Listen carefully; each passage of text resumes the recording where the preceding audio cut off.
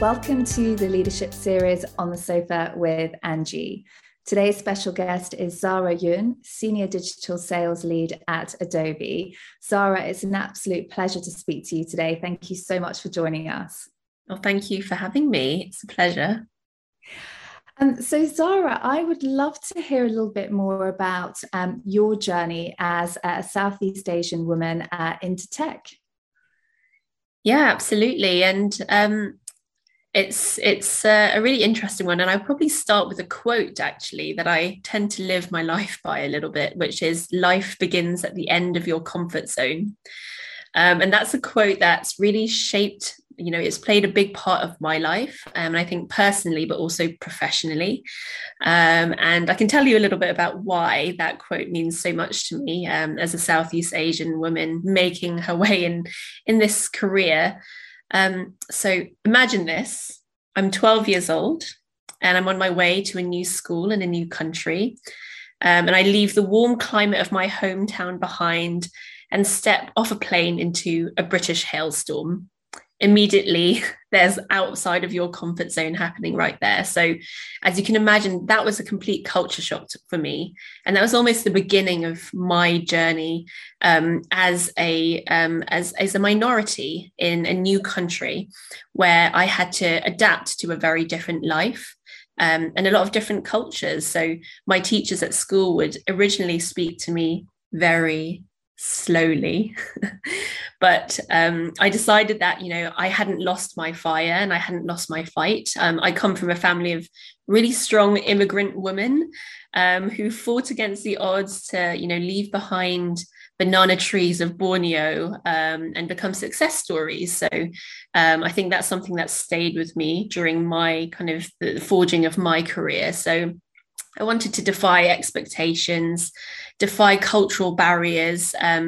And I really just started to, speak up in class, joined all sorts of debating societies, even though it made me feel slightly sick to talk. So this is just more about kind of the comfort zone piece and really speaking outside of that and acting outside of that as part of my journey in my career. And once I landed my first digital sales role after university, I've never looked back. So my career has now seen me selling everything from shampoo to knickers to the amazing creative software that Adobe provide, obviously.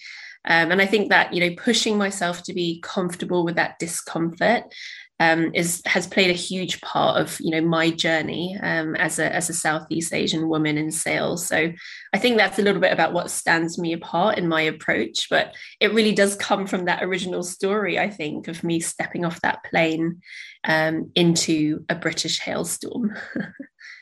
I love that analogy, and I also I'm a firm believer that it's in those moments of discomfort that our greatest learnings happen. And, you were very fortunate to recognize that from an early age. So how would you say that your approach to, coming to the UK from Southeast Asia, encountering sort of barriers and challenges at an early age, how has this shaped sort of your approach to life and your career? Yeah, great question. I think there's a number of sort of qualities that I think I've developed as a result of that early kind of cultural shock and that overcoming of barriers that I've taken with me and kind of my approach to my career. I think the first one being passion. So I think passion is something that can stand you out from the crowd, no matter what cultural background you come from, whether it's about a sport, your career, food, a hobby. Passion is something that I've always taken with me in my career journey. And I think that helps also with kind of storytelling, because you believe in something so strongly. Storytelling just becomes such a key part of what you do and how you manage to, operate, I guess, in a professional context with different teams, different objectives. Storytelling really helps to cut you through everything and get things done, because people can really see that, I think, in you. So I think, this is something I've applied to my career at Adobe as well.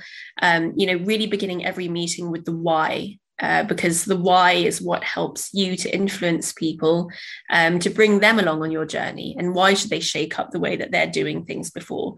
Passion is always, I think, what helps you to cut through those barriers, for sure.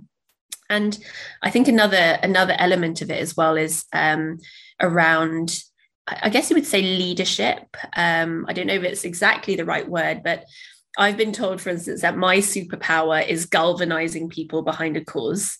And I think my passion probably plays into that because, I believe in it so strongly that I think it's hard for other people not to, get excited about something that I'm excited about. But I think, being described as, someone who brings the wider team together to make an impact on the business, I think also stems from that piece around passion, but also using that passion to kind of help people to, see the benefit of an initiative that you might be pushing, or even just a day out that you want to go on, that you need to convince someone else to come on with you. So I think there's something definitely around galvanizing people behind your cause. That I've learned, in the course of overcoming, cultural barriers and other kind of setbacks in my time, that passion and belief is really important, and has shaped everything that I do as well in my career. And I think the last one, which comes back to like my life begins outside, not my life, but life begins outside of your comfort zone. And I think something that's helped develop is resilience. So for me, like, resilience plays a huge part in everything I do, whether it is, setbacks personally or setbacks at work, dealing with rejection. Resilience is something that I've had to deal with personally a lot, coming from the background that I do, and maybe not being the right fit or the right, kind of person for certain things. But there's a quote that goes, "Treat objections as requests for further information." And I think I've taken that to heart in the course of my career, and that, does no mean no, or does no mean maybe, or I need some more information to support that. And trying not to take things personally is the other part of that resilience. So Q-tip is something that I've been advised, which is quit taking it personally, which I absolutely love. But I think, resilience is something that I've definitely taken from, my background, and it's shaped me and my approach to my career in general as well. Thank you. That's really inspirational. You talk about sort of passion, resilience, galvanizing others to support a cause.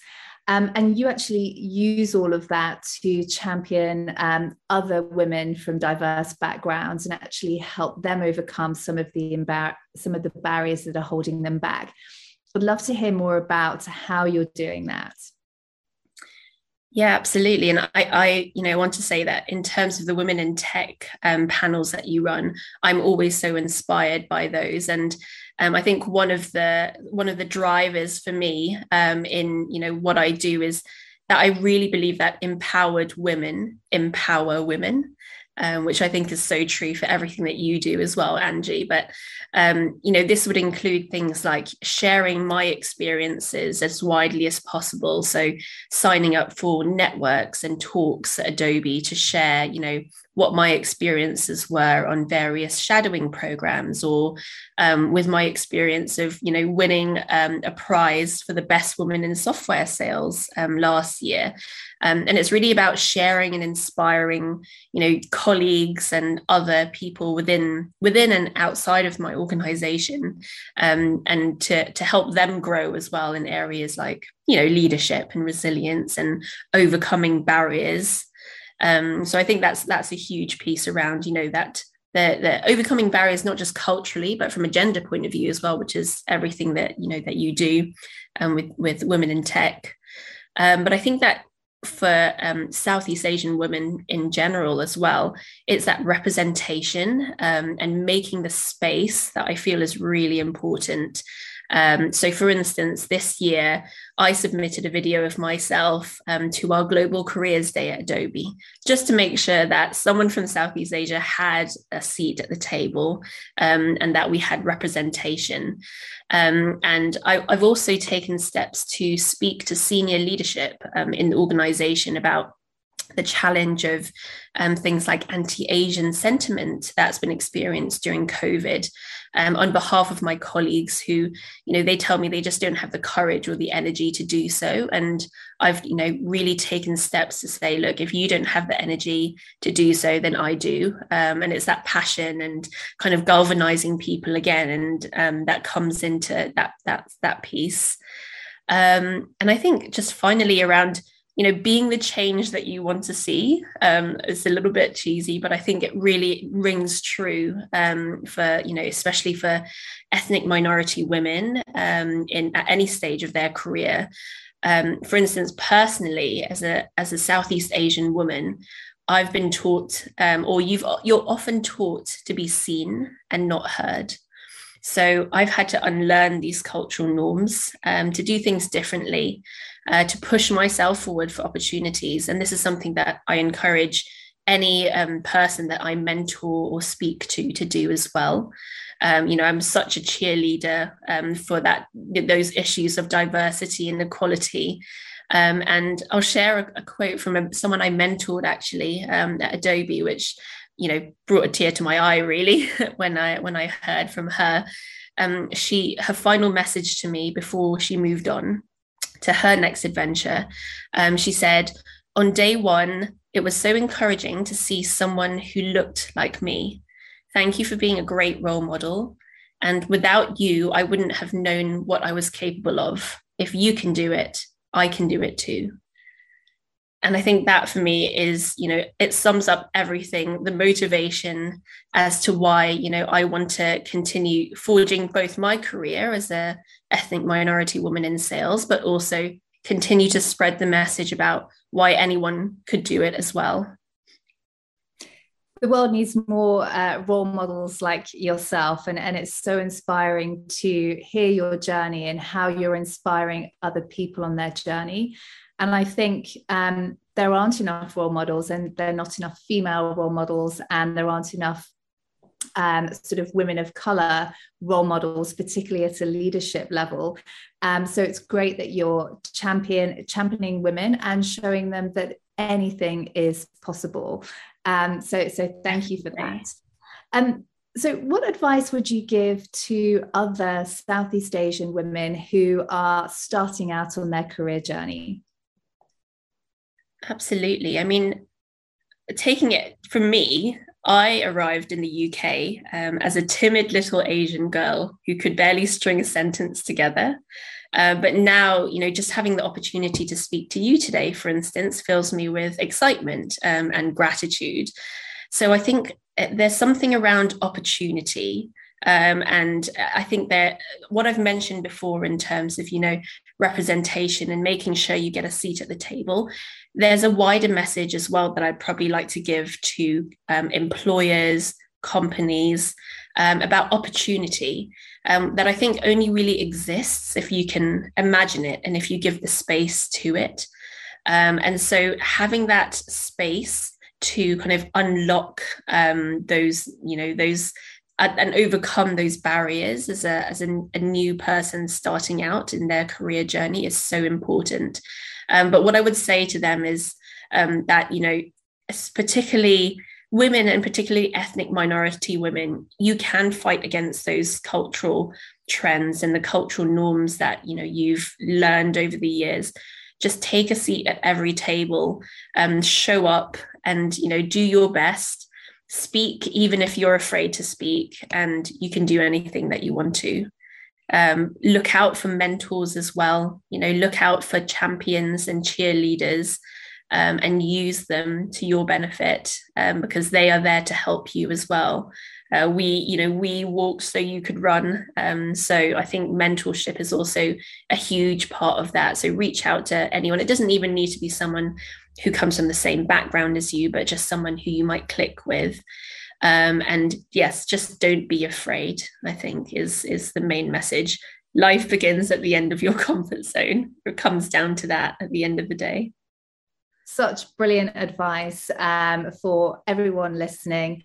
Thank you so much, Zara, for joining us on the sofa today. Such a powerful and inspiring interview. It's been an absolute pleasure speaking to you. Thank you. Thank you so much, Angie. It's been amazing.